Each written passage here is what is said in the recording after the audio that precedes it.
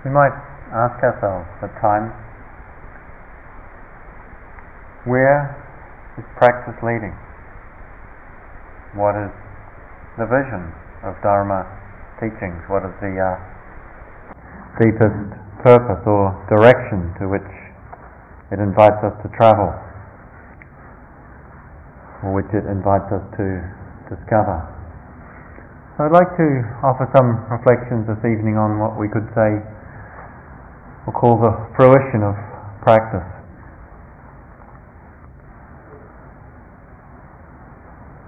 Practice, as we've discussed and explored together, is very much about the cultivation of wisdom, born out of an interest in caring for our own well-being and the well-being of others.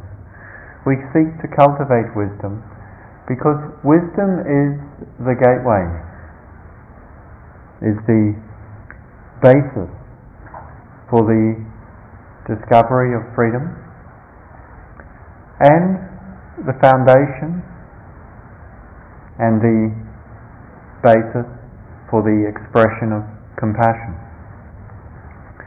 Freedom and compassion could be, I think, fairly understood to be the fruition of awakening. And I'd like to frame these reflections using a quotation from Kalu Rinpoche, a much loved and venerated teacher in the Tibetan Buddhist tradition, now dead. He once said, "You live in illusion and the appearance of things. There is a reality. You are that reality. When you realize this, you will see that you are nothing. And being nothing, you are everything. That is all."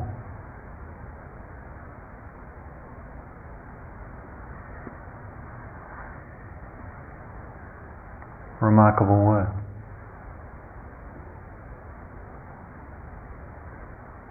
Should probably ring the bell.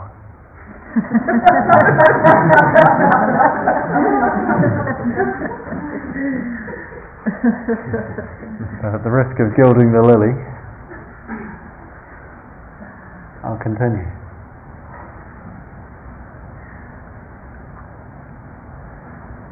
We live in illusion and the appearance of things.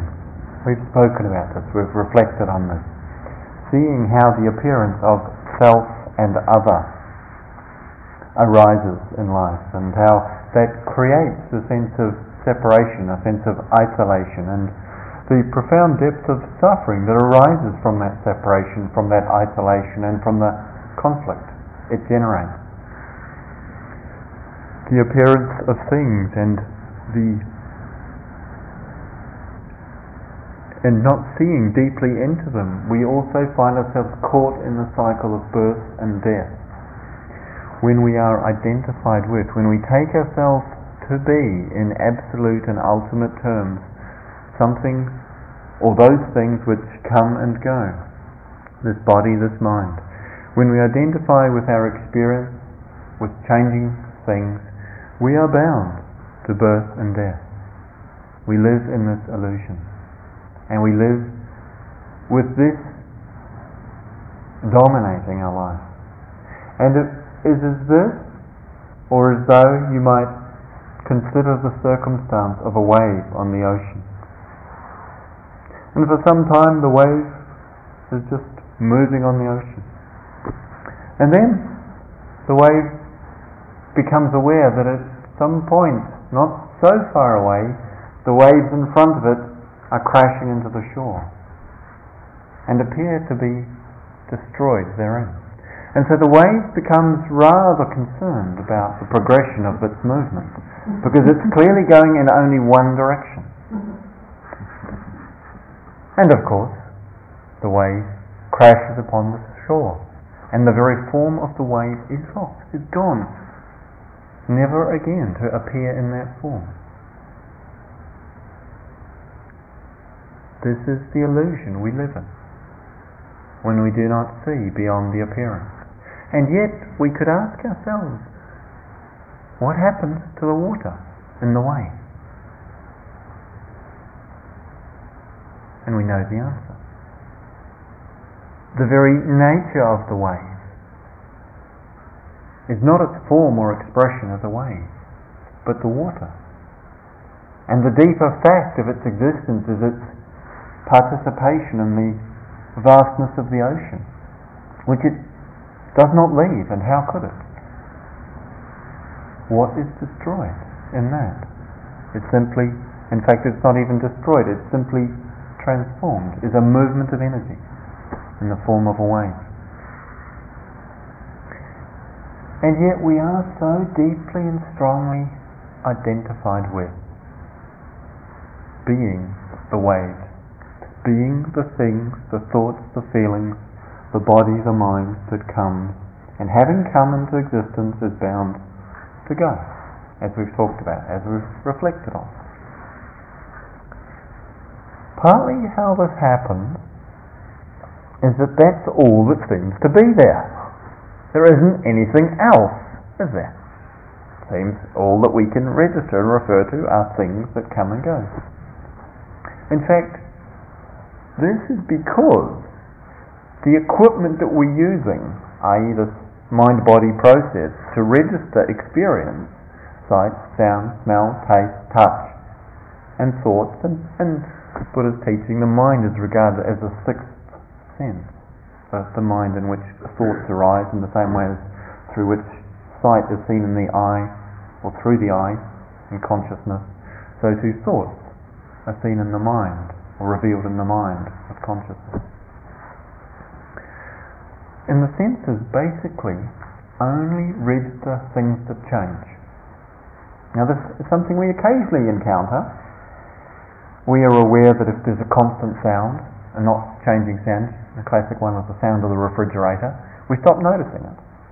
Until such time as it switches off, and then we realise, we were just a little bit tense as a result of the sound, but we didn't hear the sound. Or if a smell arises, if it's actually constant, after a little while, even an unpleasant smell, we stop noticing it. We're sitting in the room, doesn't smell bad at all, even though there's however many, 30, 40 of us. Someone else walks in, they go, They stay here a little while, fine. Some scientists, psychologists years ago were curious about this, and they thought, well, that seems to happen some of the time, but it doesn't happen all the time. Is this really so? And where it never happens, it seems, is with visual perception. It seems actually if a sound, a taste, again, taste, you start eating something, it's really lovely, keep chewing, after a while it starts to, you know what a bar of chocolate is like if you eat the whole thing? By the end of it, the same taste has just lost any interest. But it seems although sounds, tastes, smells, sensations on the body can be, we just kind of stop noticing them if they're constant. If they're really constant, we stop noticing them. But it never happens with the eyes. And these scientists were curious about this, and so observing the function of the eye, they realized the eye is moving very rapidly, rapid eye movement. It's moving. And as a result of that, the image that's being projected into the retina, the back of the eye, is constantly changing. And being reasonably smart, we compensate for this. The mind actually gets, or the consciousness receives an image that's blurred for a number of reasons, but two different images, one here, and also the images are being shaken because the eyeball is moving. And you know what happens if you bump your head or you're disoriented, suddenly images go blurry because they're not compensating for that. So the eye's moving like this. And so what these scientists did is they made this miniature slide projector and they mounted it on a contact lens. It was really small.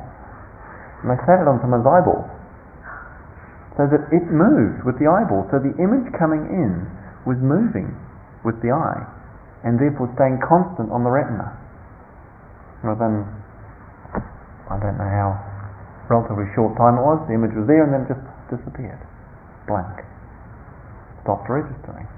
The person's eye was open, and what they were seeing was nothing. And the conclusion from this, which is significant to us, is that the sensory equipment, in this case the eye, cannot register something which is not changing. By its nature, it cannot register something which is not changing.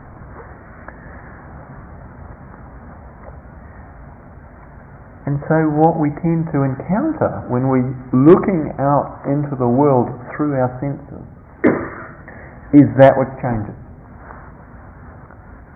That which changes, which comes and goes. And yet, this is not all that is being revealed. This is not all that life reveals to us.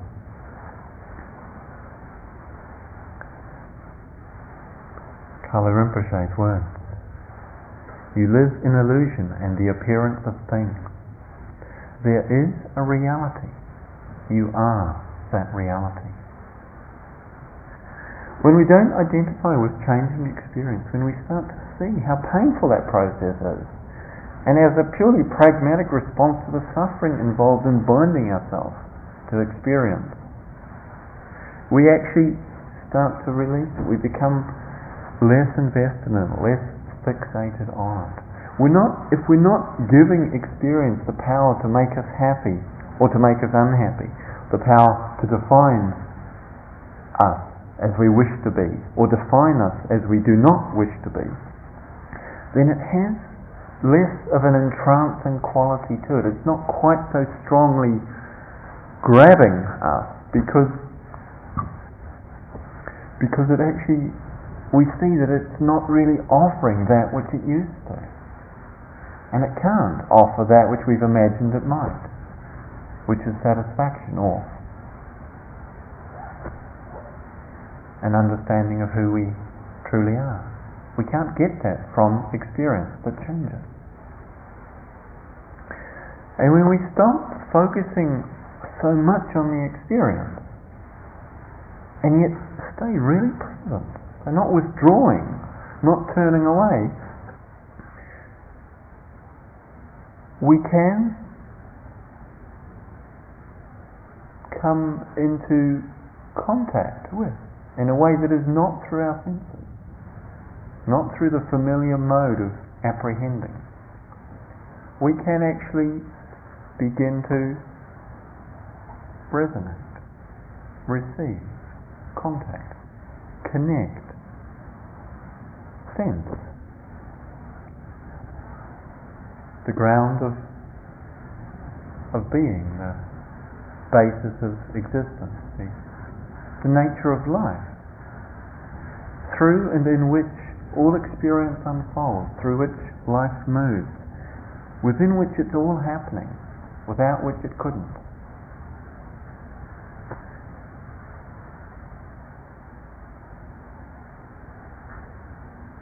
And how do we come into contact with this?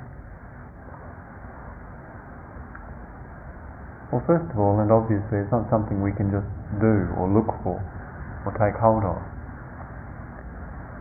But we could just reflectively consider, perhaps, the way we tend to operate when we're engaging, when we're meeting experience. What we tend to notice, perhaps, much of the time is that whatever stands out to us, we focus on. And what stands out to us is that which tends to be moving or changing or showing something that's changing in some way. For instance, if on a clear night we look up in the sky, and what we tend to see is the stars and their flickering light and the brilliance of the light and the subtle colorations that flicker through them. And we see the stars, and then we see the constellations, the structures that they sometimes seem to create, the images that are there. And that tends to be what stands out to us. And it's really easy, unless we're actually training ourselves to look for it, to not so fully and deeply see the blackness of the sky. We kind of just take it for granted. We don't totally recognize or connect with the fact that it's there, and that actually it is the much vaster amount of what is out there. and that without us, those little spots of light wouldn't really show up to us.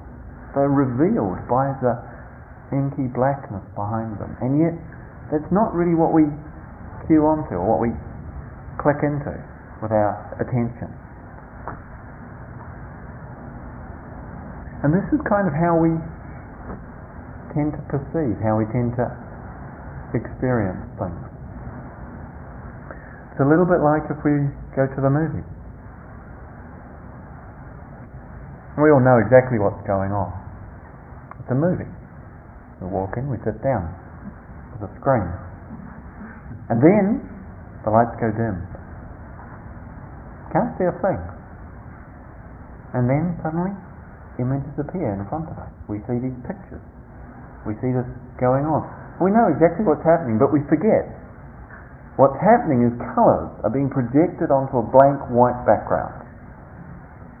If we could see the background, it would be very different. But we can't, and because we can't, we actually start to believe that these colours are people, and other colours are environments and situations, and we get really interested in these colours. And some of these colours are nice colours, and some of these colours are bad colours. And we get really worried because some of those bad colours are trying to hurt some of these nice colours. And we really do.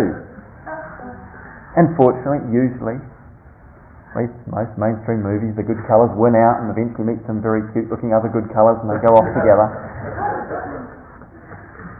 And yet, we get so drawn into this, forgetting that it's some colours projected on a screen. And if we could see the screen all the time, and if there was a sign that kept saying, "Hey, these are colours on the screen," we'd tell them to shut up, spoiling the story. But actually, the fact, what is most real in that situation? The flickering of the colours, or the steadiness of the screen that reflects them back to our eye, without which we could not see those colours, and yet precisely because of those colours, we cannot see the screen.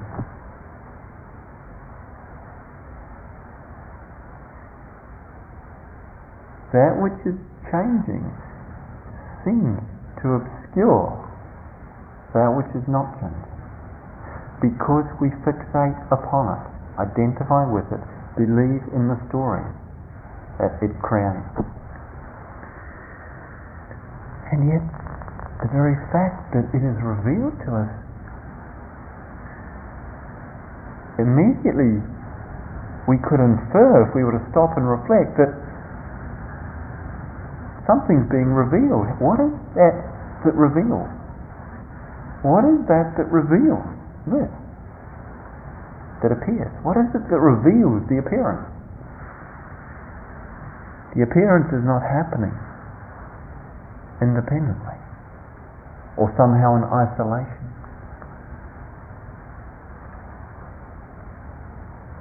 And yet this we cannot approach from the point of view of the mind, the thinking mind, from the point of view of the senses. It's not something that can be seen or heard or smelled or tasted or touched or grasped or conceived. And yet there is that capacity of our being which registers, which resonates, which actually can and does come to know that ground of being, that basis on which life manifests. And remarkably, in the moments when the grasping and the holding and the positioning of ourselves drops away, what tends to characterize the experience, if we could call it an experience, because perhaps it's not really an experience, but what characterizes what happens, what is revealed, is both a sense of remarkable freshness, something new, something that isn't old, and yet that at the same time is familiar, that is recognizable, that we actually sense, that we resonate with, not for the first time, and yet it's completely new. This is Now this sense of a freshness and a newness that is at the same time as it's completely fresh, also familiar, is something that we maybe have encountered at times in just seeing a drop of rain on a leaf, or just feeling a breath or a moment of experience, just without positioning ourselves in relationship to it, or just in a moment when nothing's happening and just we're there, and we're just so there that we're not there anymore, and yet the presence is unmistakable, undeniable. The brightness and the fullness of that moment is tangible, but with what we couldn't say, it is being tangibled. I'm not quite sure what the word is for that. What is it that, if it were a sensation, senses it, but it's not a sensation, and yet it's known. We know.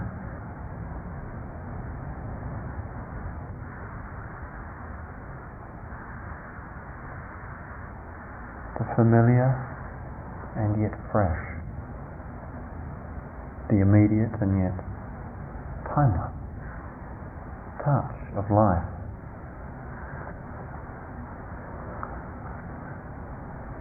This very knowing itself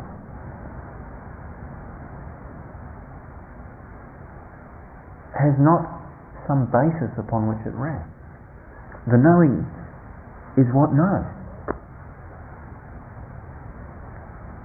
The immediacy of awareness that is remarkable, is mysterious, is ungraspable, inexplicable, and yet clearly evident.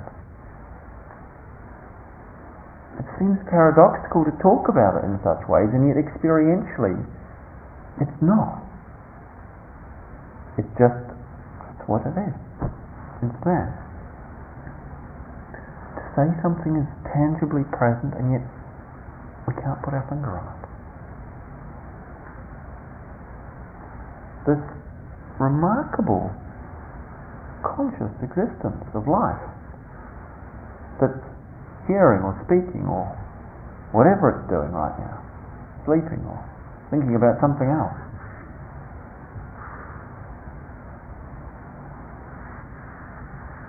This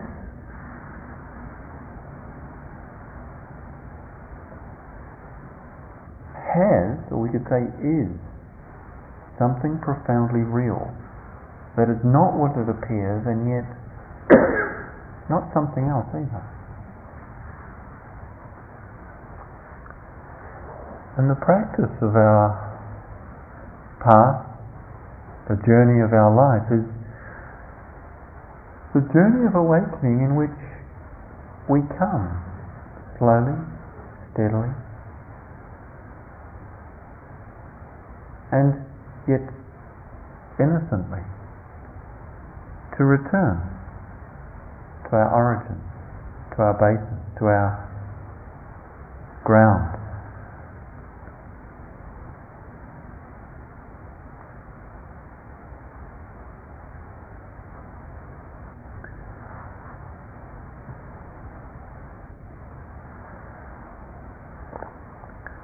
T.S. Eliot in the Four Quartets wrote, "We will not cease from exploration, and the end of our exploring will be to arrive where we started and to know that place for the first time. A condition of complete simplicity, costing not less than everything, and all shall be well, and all manner of things shall be well."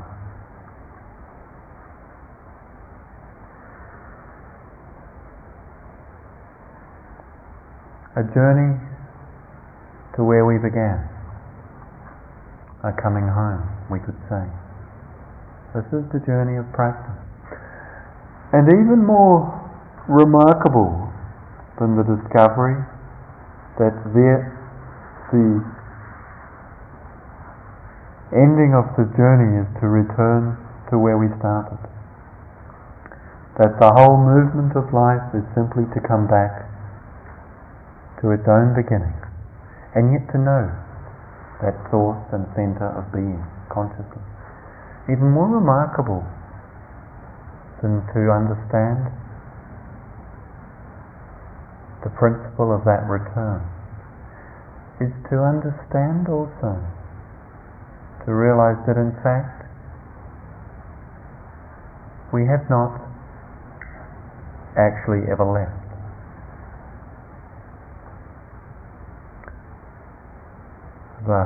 Something of a counterpoint to T.S. Eliot.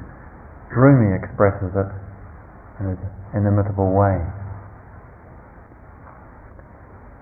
I have lived on the lip of insanity, wanting to know reasons, knocking on a door. It opens. I've been knocking from the inside. I've been knocking from the inside.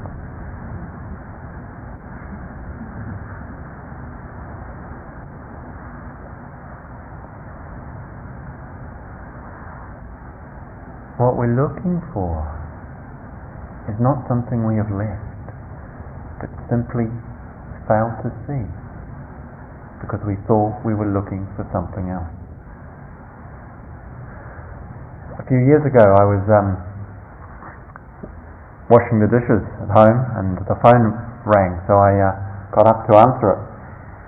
And as I was talking on the phone, had the phone on the crook of my shoulder, chatting to a friend, and I sometimes did then would play with my wedding ring on my finger. And as I was talking on the phone, I just reached for it, and I felt that soft, smooth, shiny spot on my finger where my wedding ring should have been. It wasn't there. And I thought, oh no, it's fallen off. And I was talking to my friend, I called Catherine, I said, Catherine, don't tip the dishwater down the sink. And finished the phone call, went to look for it. It wasn't in the dishwater.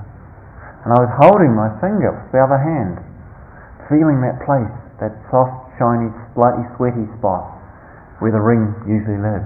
See, I've lost my wedding ring. When did I last there? When was it last there?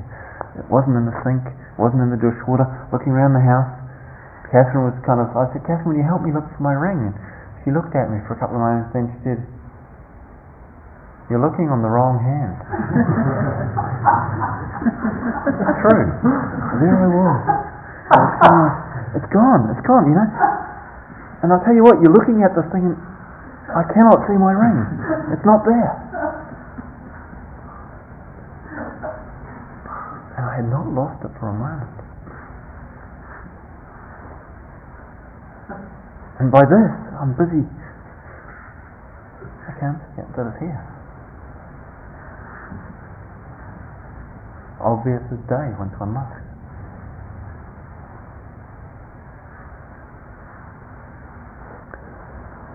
So long as we actually believe that we have lost, become separated from, or apart from that which is our deepest nature, then we continue to look elsewhere. But when we start to intuit, when we start to realize, to know, to sense, to trust that which is our deepest nature, how could we leave that? How could a wave leave the ocean? Where would it go? And even if it could, would it not inevitably find its way back there? What water could leave the ocean but to find its way back there? Doesn't all water return to the ocean?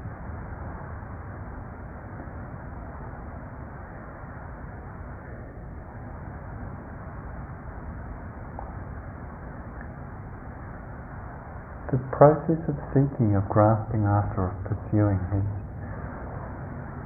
dissolved in the moment that we realize that that very process of seeking, in that process, that which is seeking is that which is sought. What is looked for is that in fact which is looking.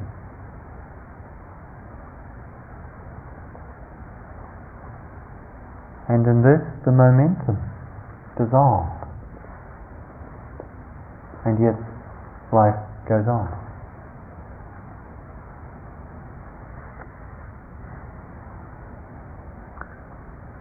There is a reality. You are that reality. When you realize this, you will see that you are nothing. You are no thing. When we see, when we begin to sense the deeper dimension of being, really only then does the potency ultimately go out of the tendency to identify with. Through seeing and understanding the suffering in that, we can release it again and again. We can learn not to support it. And yet we notice it does arise. And that's, of course, the appropriate and natural development of our practice. And yet, to release that tendency to identify with changing forms, with the changing form of body, mind and life, we only really can do this through the realizing of the unchanging nature. That when our heart is in contact, is in communion with that deeper truth, then we don't have any urge to take hold of anything. Because what could that anything offer us? The whole movement of craving and grasping and the suffering it engenders is born of blindness, of not seeing. Not just seeing in the way not seeing the character of existent things being changing, unsatisfactory and not self. That's one level of seeing, but equally of not seeing the deeper nature underlying all of this. A seeking for satisfaction in things is born of the felt loss of conscious contact with the true basis of satisfaction, which is the truth of our life and all life. And this is the basis of freedom. Freedom is to know deeply and unshakably that no thing defines us, that there is nothing there is no particular, there is no specific circumstance, thought, feeling, manifestation, condition or action that comes up from within us or exists around us, that precedes us in our history or comes after us in our future. There is no condition, thing, circumstance or experience which can truly define us. When we are not defined, we are not confined. When we do not identify, we cannot be bound. We cannot be bound. We are not tied to that which is subject to birth and death, body and mind, waves on the water. And in that not identifying, what shines forth, what shows itself, what is revealed, is the ocean. Is that out of which all waves are formed, into which all waves return.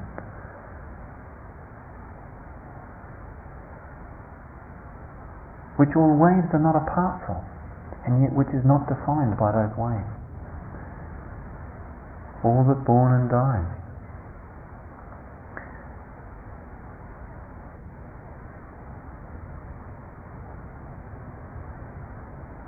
To be nothing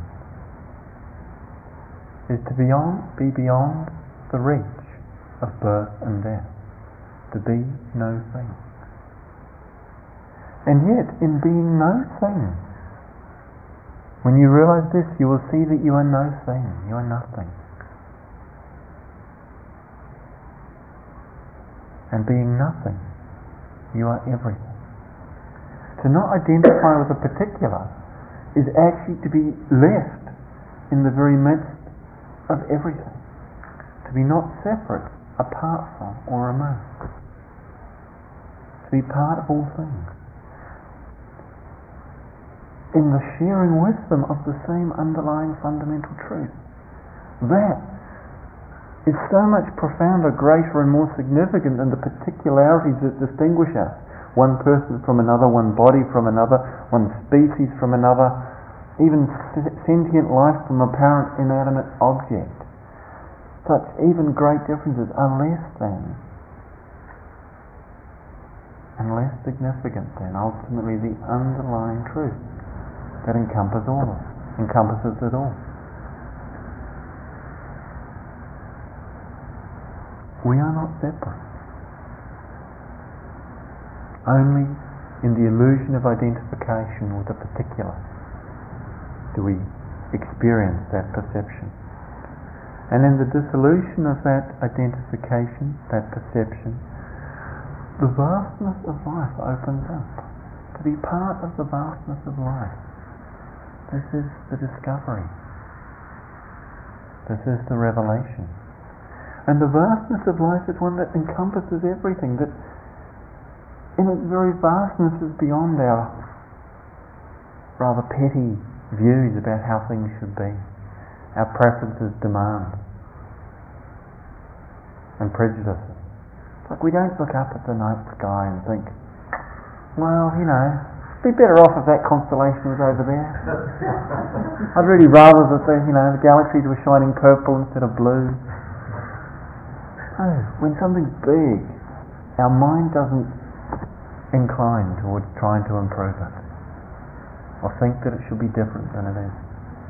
Only when we become separate or separate something else do we go into that routine. It's like the vastness of life. When we're part of it, our mind is humbled by it, appropriately so. Humbled to be part, to be a speck of dust in this cosmos, a momentary flicker of existence in a vastness of time and space that is incomprehensible. And yet, as much as humbled by that, equally just uplifted, exalted even by to be part of this vastness, this amazing, miraculous, inexplicable, and immediate universe, world, life. We are part of that. Connected, held, not isolated, not separate.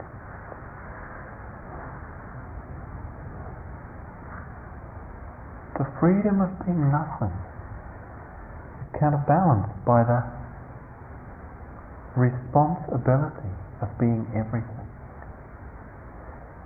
That we actually feel a response to being part of life is natural. To recognize that the very essence of holiness, and in English the language represents it, the word has the same root, wholeness and holiness are the same. That which is spiritual is that which is undivided, is whole. And healing has the same root, the end of illness. And the Buddha spoke sometimes of his teaching as the ultimate medicine. The ending of ill or illness is the ending of separateness. And this is that which is holy.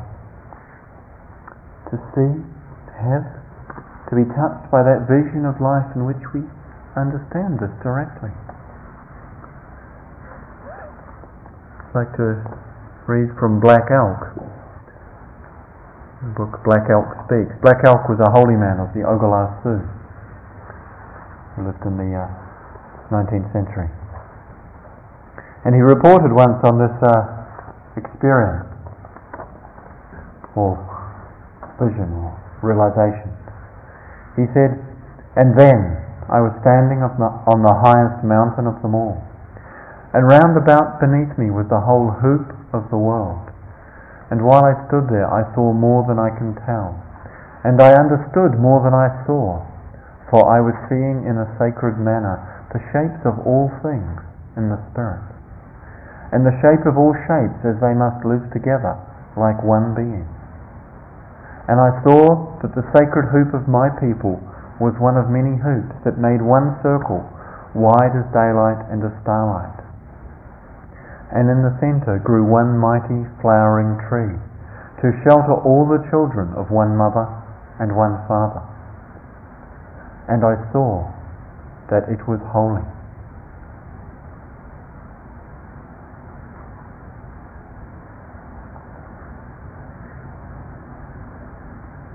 The holiness of life, the wholeness of life. When we are not separated from it, this is what stands out. And this is not just the healing of our heart, but the healing of separation and the pain of that. But it's also the healing of our heart and life's natural inclination to wish to respond to itself. Compassion arises in its deepest and profoundest expression through the dissolution of separation and division, through the seeing the untruth of separation, and in that then caring for life, for others, for oneself, the wish to care for, that becomes limited to that which we identify with, ourself, our family, our friends, those that we like, or even those parts of ourselves that we like, not the ones we don't like, that we don't care for, those parts of the world that we don't connect with, care for. That intrinsic, natural caring that is human, we could say, but equally it's just of life, all of life, that caring, it actually finds its way out. It is released. When there is no boundary, we build not a boundary around ourselves, and we believe not the appearance of boundaries, then the love that is there is boundless. It is unbounded, and it flows, it moves. And there is a remarkable capacity in human beings, and we see and hear stories of it many times. The remarkable capacity of people to go beyond what we might have imagined what was possible for a human being to offer or to give to another. Stories of bravery and courage and immense love. One story I heard, true story from years ago, I find incredibly touching, of a young boy, 5 years old, whose sister, 6 or 7, was very ill with a rare blood disease. She needed a bone marrow transplant to survive, to have any chance of surviving. She was incredibly sick. And they searched high and low for a suitable bone marrow donor. They couldn't find one. And they realized that in the end they would have to take some bone marrow and some blood from, or not that they would have to, but the only person they found was her younger brother. They said, we need to take some, well he was 5 years old, they said, gosh, he could save his sister, but we need to ask him, because we can't just do this to him. He's a human being, we can't just take it from him. So they went to the little boy, they said, your sister's dying, we need to take some bone marrow and some blood from you, otherwise she'll die. She'll die without your blood. Will you let us take that? And he said, oh, I need to think about it. I don't know if he said, I need to think about it, but he indicated he needed a bit of time. And then he came back to them and said, yes, okay. And so they took him straight to the hospital. He was, they operated to take the bone marrow. They took a quantity of his blood, had the appropriate blood factors as well that were needed, and gave this to his, operated his sister, gave her the blood transfusion. When the little boy came round after his parents were there, they thanked him for what he'd done. So kind of you, they said. He smiled. He heard that his sister was going to be all right. And then he went pale. And he said, so now how long before I die?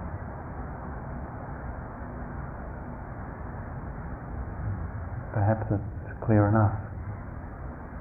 But he thought that in giving his own blood, he was going to sacrifice his life for his sister. And he did it. One wonders, how could some little 5-year-old boy have that capacity within him? Something remarkable, inspiring about the immense goodness that can come from our hearts.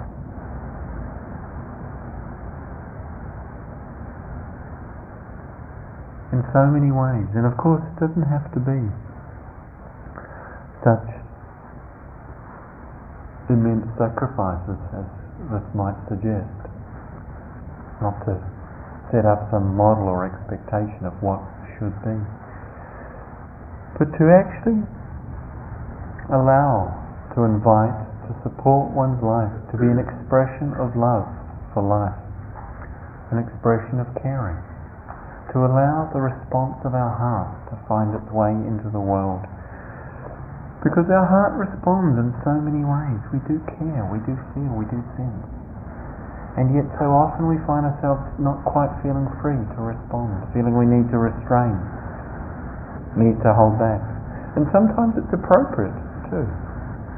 Sometimes we need to take care of ourselves. Our own limitations prevent us from giving everything to another. And in those moments we need to have compassion for ourselves, for our own contraction or fear or pain that means we need to take care of ourselves in that moment. And it's appropriate, it's not wrong, it's not less than taking care of another. But in those moments when we're also able to offer to another to do so, when we can give of ourselves, to not hold back from that. Mother Teresa once said, "We are not asked to do great things in this life, only to do small things with great love." And this really is a beautiful invitation. Even at times it seems the immensity of suffering in our own heart may seem more than we can cure or fix by any act or action or series of them. And yet the very willingness to respond so far as we're able is enough. And we have to learn to trust that. There's a story that illustrates this rather well of a woman who was walking along a beach, and hundreds if not thousands of starfish had been thrown up at high tide on the beach. The tide was going out, the sun was shining down, and this woman was walking along the beach picking up the starfish, one starfish at a time, throwing it into the ocean. And someone else came along and said to her, "What are you doing that for? Can't you see there's thousands of starfish on the beach? What difference does your action make?" She picked up another one, threw it in, and said, "Makes a difference to that one." And it does, always. A kind word, a kind deed, even a kind thought. May you be well, may you be safe. If that's all we can offer, don't hold back from offering it because we wish there was more to offer. That's what opens the pathway, that's what opens the heart and allows life to respond to itself. We do not have to do more than we are able to, and yet at the same time to not do less than what is possible, and to see that in serving any we are ultimately serving all, including taking care of ourselves. In doing so we support our ability to take care of others. In taking care of others we ultimately serve our own well-being. There's an instance recorded from the time of the Buddha when one of his monks was very ill, and the Buddha and his attendant came upon him lying in a puddle of his own vomit and urine, and the other monks had just ignored him. And the Buddha immediately went to help this monk and cleaned him and washed him and wrapped him in some clean robes. And he called the monk and said, "Why have you left this man? Do you not realize that we must take care of each other? If you will not take care of others, who will take care of you?" And he said, "If you would serve me, if you would take care of me," and this is the Buddha, their venerable teacher, their master, the light of their lives, they might say, "if you would take care of me, then you should take care of this man, you should take care of each other. There's an equal and beautiful passage in the Bible where Jesus speaks in very similar language. That which you do to the least of my brothers, that which you do unto is that which you've done unto me. To understand we're not separate. What we do to another for good or for harm, we ultimately do to ourselves and to all of life. And compassion. Compassion is the flowering of our deepening relationship to life. The flowering and the movement and the expression of the love that life has for itself when it knows itself truly and fully. That heals, not so much in that it can end the suffering of all things, but that it ends the sense of wrongness that is in it. And that it reveals the suchness of life, that this is how it is. In all its beauty and its tragedy, this is life.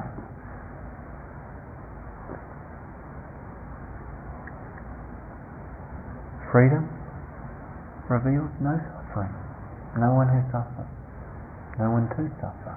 Compassion reveals beings in need of care and kindness.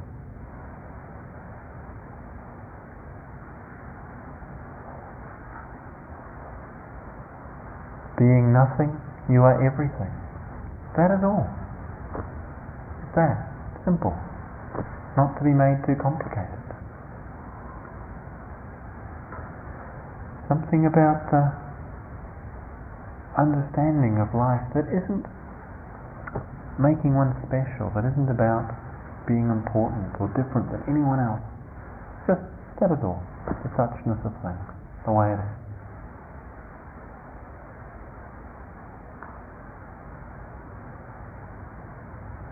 And as we move in our journey deeper towards the fullness, we touch moments where we sense the presence and understand the illusion, the reality, the freedom, the compassion, and the simplicity of just what is. The suchness of life.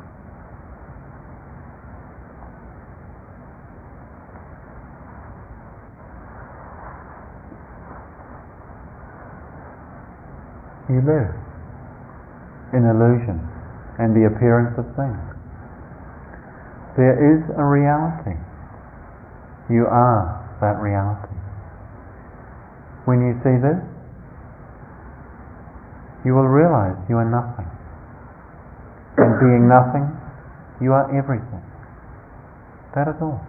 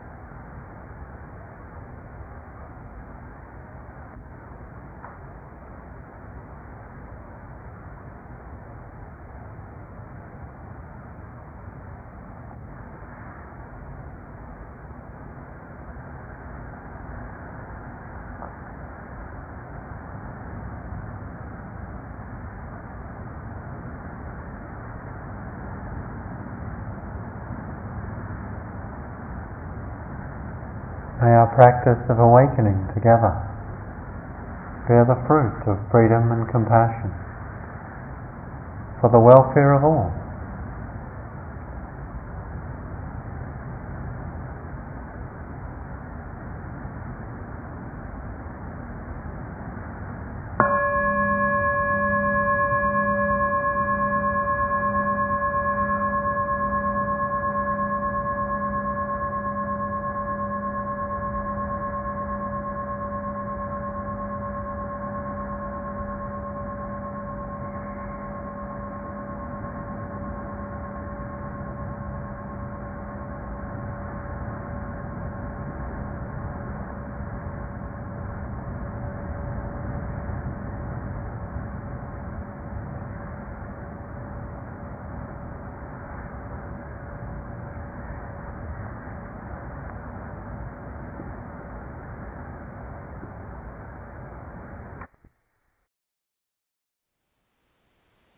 Thank you for listening. To learn how you can support the teachers and Dharma Seed, please visit dharmaseed.org/donate.